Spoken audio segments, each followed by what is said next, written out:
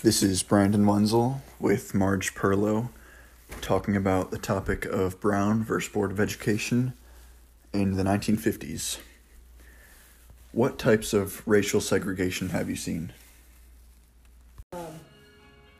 So the segregation that I saw was practically nothing. I lived in a city about 60,000, and in my grammar school and junior high, there was not a black anywhere.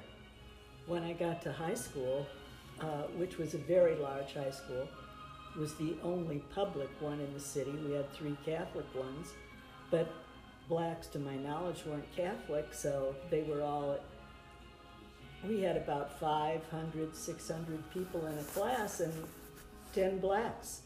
Yeah. You know, it was like that. They lived in a section that we used to call the 12th Ward. And their grammar school was Eliza Kelly. And that was named after, obviously, some black segregation rebel or whatever. And then they come to high school, and they're 50, 60 people stuck in to 2,500. Well, there would have been about 50 in every class. So maybe 200 kids out of 2,500. That's the segregation that I've seen. Okay. But you still went to class together and everything? Sure. Okay. Our homerooms were alphabetized, and my homeroom was J, and she sat near me, Betty Jefferson, and she was a picnic. Her brother was a football hero. He was a running back. That's where we saw the blacks, on the football field and the basketball court. Okay. So what were your, personal beliefs with going to school with them, intermixing races? Were you fine with it? I was trying to think of that this morning when I got that list. I came from a fundamental Christian background. And those people still, today believe you lead separate lives, blacks and whites. It wasn't any different then. And one of the things that I remember feeling when I was in high school, which was in the early 50s, was I'm just thinking of Betty. She was tough. I was afraid of her. And all of the black girls weren't like that. There were very few, but Betty, maybe because her brother was a big football player, she put the fear of God in me, so I try to stay. And be nice to Betty and kiss up, Yeah. So those are practically the only, at high school, the only racial feelings that I had. Other than that, I don't remember. I just thought, well, there aren't very many of them. There are more of us than there are of you. Yeah. So, and Betty and I were in the same gym class, and we were throwing baskets. Girls' basketball was different back then. We only played half court. Mm-hmm. And you threw the basket, the next guy in back, you threw the ball to, you ran around at the back, and you know that drill. We had an enormous gym. I mean, it seated 5,000 people. And the bleachers were 10 feet above the gym floor. And you could go up wooden ladders to go up in there. Betty's in front of me. She throws the ball. It goes up there. Does she go and get it? No, she walks to the end of the line. And I said, Betty, go and get that ball. And she said to me, Mills heard this story 10,000 times. She said, none of your B-I-Z. And I said, okay. So I had to climb up the ladder and get the ball. That's the standoffish difference between whites and blacks. Now, the guys who were athletes, they were all buddies with the black guys, which stands to reason they would too. So, and my friends and I ran around with a lot of those guys on the team and would see them, being really good friends with the fellows that were on the team. So what were your interactions with them like? Like, did you stay mostly within your own friend group, and was it like looked down upon for other people to see you talking to African Americans, or? No, you didn't. I talked to Betty because she was in my homeroom in my class, but I didn't know any of the other kids. We knew, my girlfriend and I were in the same biology class as Kurt Holden, and he was in the basketball team.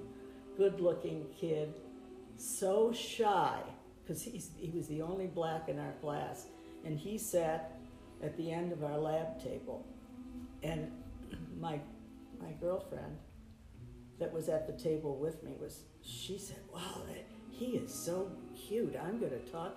And she tried to talk to him, and he was so shy, he didn't want to carry on a conversation with her. Interestingly enough, Kurt became a school teacher at my high school. Wow. Isn't that funny? Yeah. Like 30 years later. That's crazy. Yeah.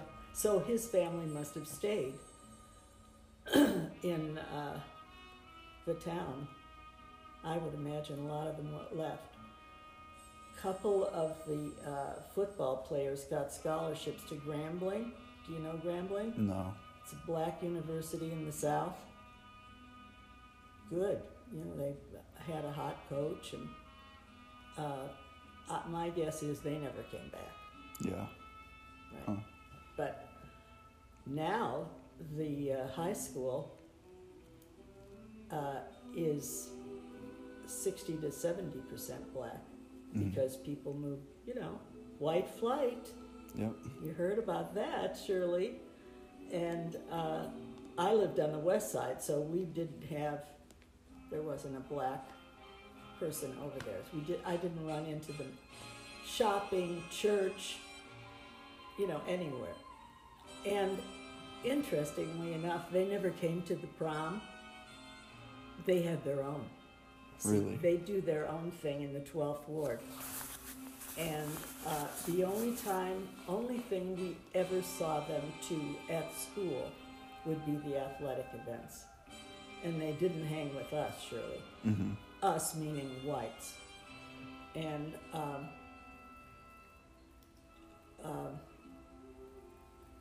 I don't remember seeing them at school plays. And we had a huge auditorium, and it was usually sold out because it was a town where the townspeople came to all the activities too. Yeah. Never saw any of them there.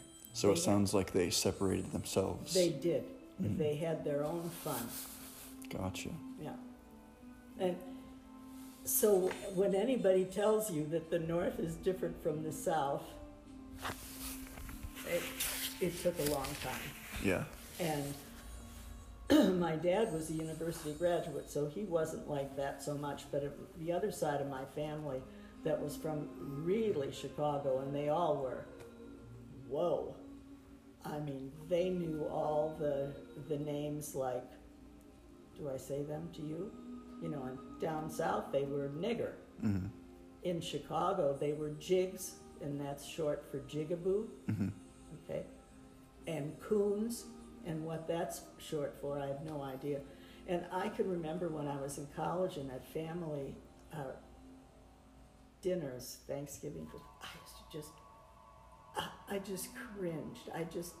I couldn't believe, they were saying that. But I'd be one person, saying, I could say it to my parents, mm-hmm. but if I got started with my family, they would say, college girl, listen to you, blah, blah, Yeah. That kind of drill. Mm-hmm. So the people you were around, this was the time that, schools were just getting mixed races, right? Sure. My kids went to school of course, in California, which is a whole different ball of wax. Yeah. Segregation started when Leslie was going to be in the 7th grade. And her brothers were both older, and so they witnessed that. And I could remember my sons coming home from Uni High saying, hey, it's no different. They have their own table at lunch. They have their own table at break. What's the segregation bit? Do you know what I'm saying? Yeah, yeah. They segregated within the segregated community. You know, Yeah. They were bussed in from South Central LA. That's going to later on. That's in the 70s, so that's different from what we're talking about. Yeah. Were your friends and like the people that you were around, were they opposed to the idea of like mixed races? How was racism with them? Do you know what? I kind of pondered over that when I saw it, and I thought it was so far out of our minds that we didn't talk about it. I can remember when I was in college, which was the mid-50s, I was in a women's glee club that traveled to the South. We went all the way down to New Orleans and places between. And I can remember being astounded and having friends say, look, we're in the bus station, because we went by way of Greyhound bus, you know, so we'd be in the bus station. They have their own drinking fountains where it's colored only, their own bathrooms. That made us feel, oh, whoa, we're good. They don't do that up in Chicago. You know what I'm saying? Yeah. We called attention to it, how bad it was in the South. And that's kind of funny, because it really, tacitly, it was that way in the North too. Only they had their own drinking fountains and they could use our bathrooms. Yeah. So it sounds like there weren't people like rioting, getting super angry at black students going to school with you? Okay. No. 1955 was Rosa Parks. You know, when she rode the bus, that was a big deal down there when she had refused to go to the back of the bus. So, yeah. And we'd talk about that, but again, feeling superior, oh, they go on our, you know, they can sit wherever they want in our bus. Yeah. They don't come to our clubs, and, you know, we don't socialize with them, but we let them do this, as opposed to the South. Yeah, that makes So sense. that was kind of a superior, you know, made the North feel like, whoa, we're something else. Right. So. Well,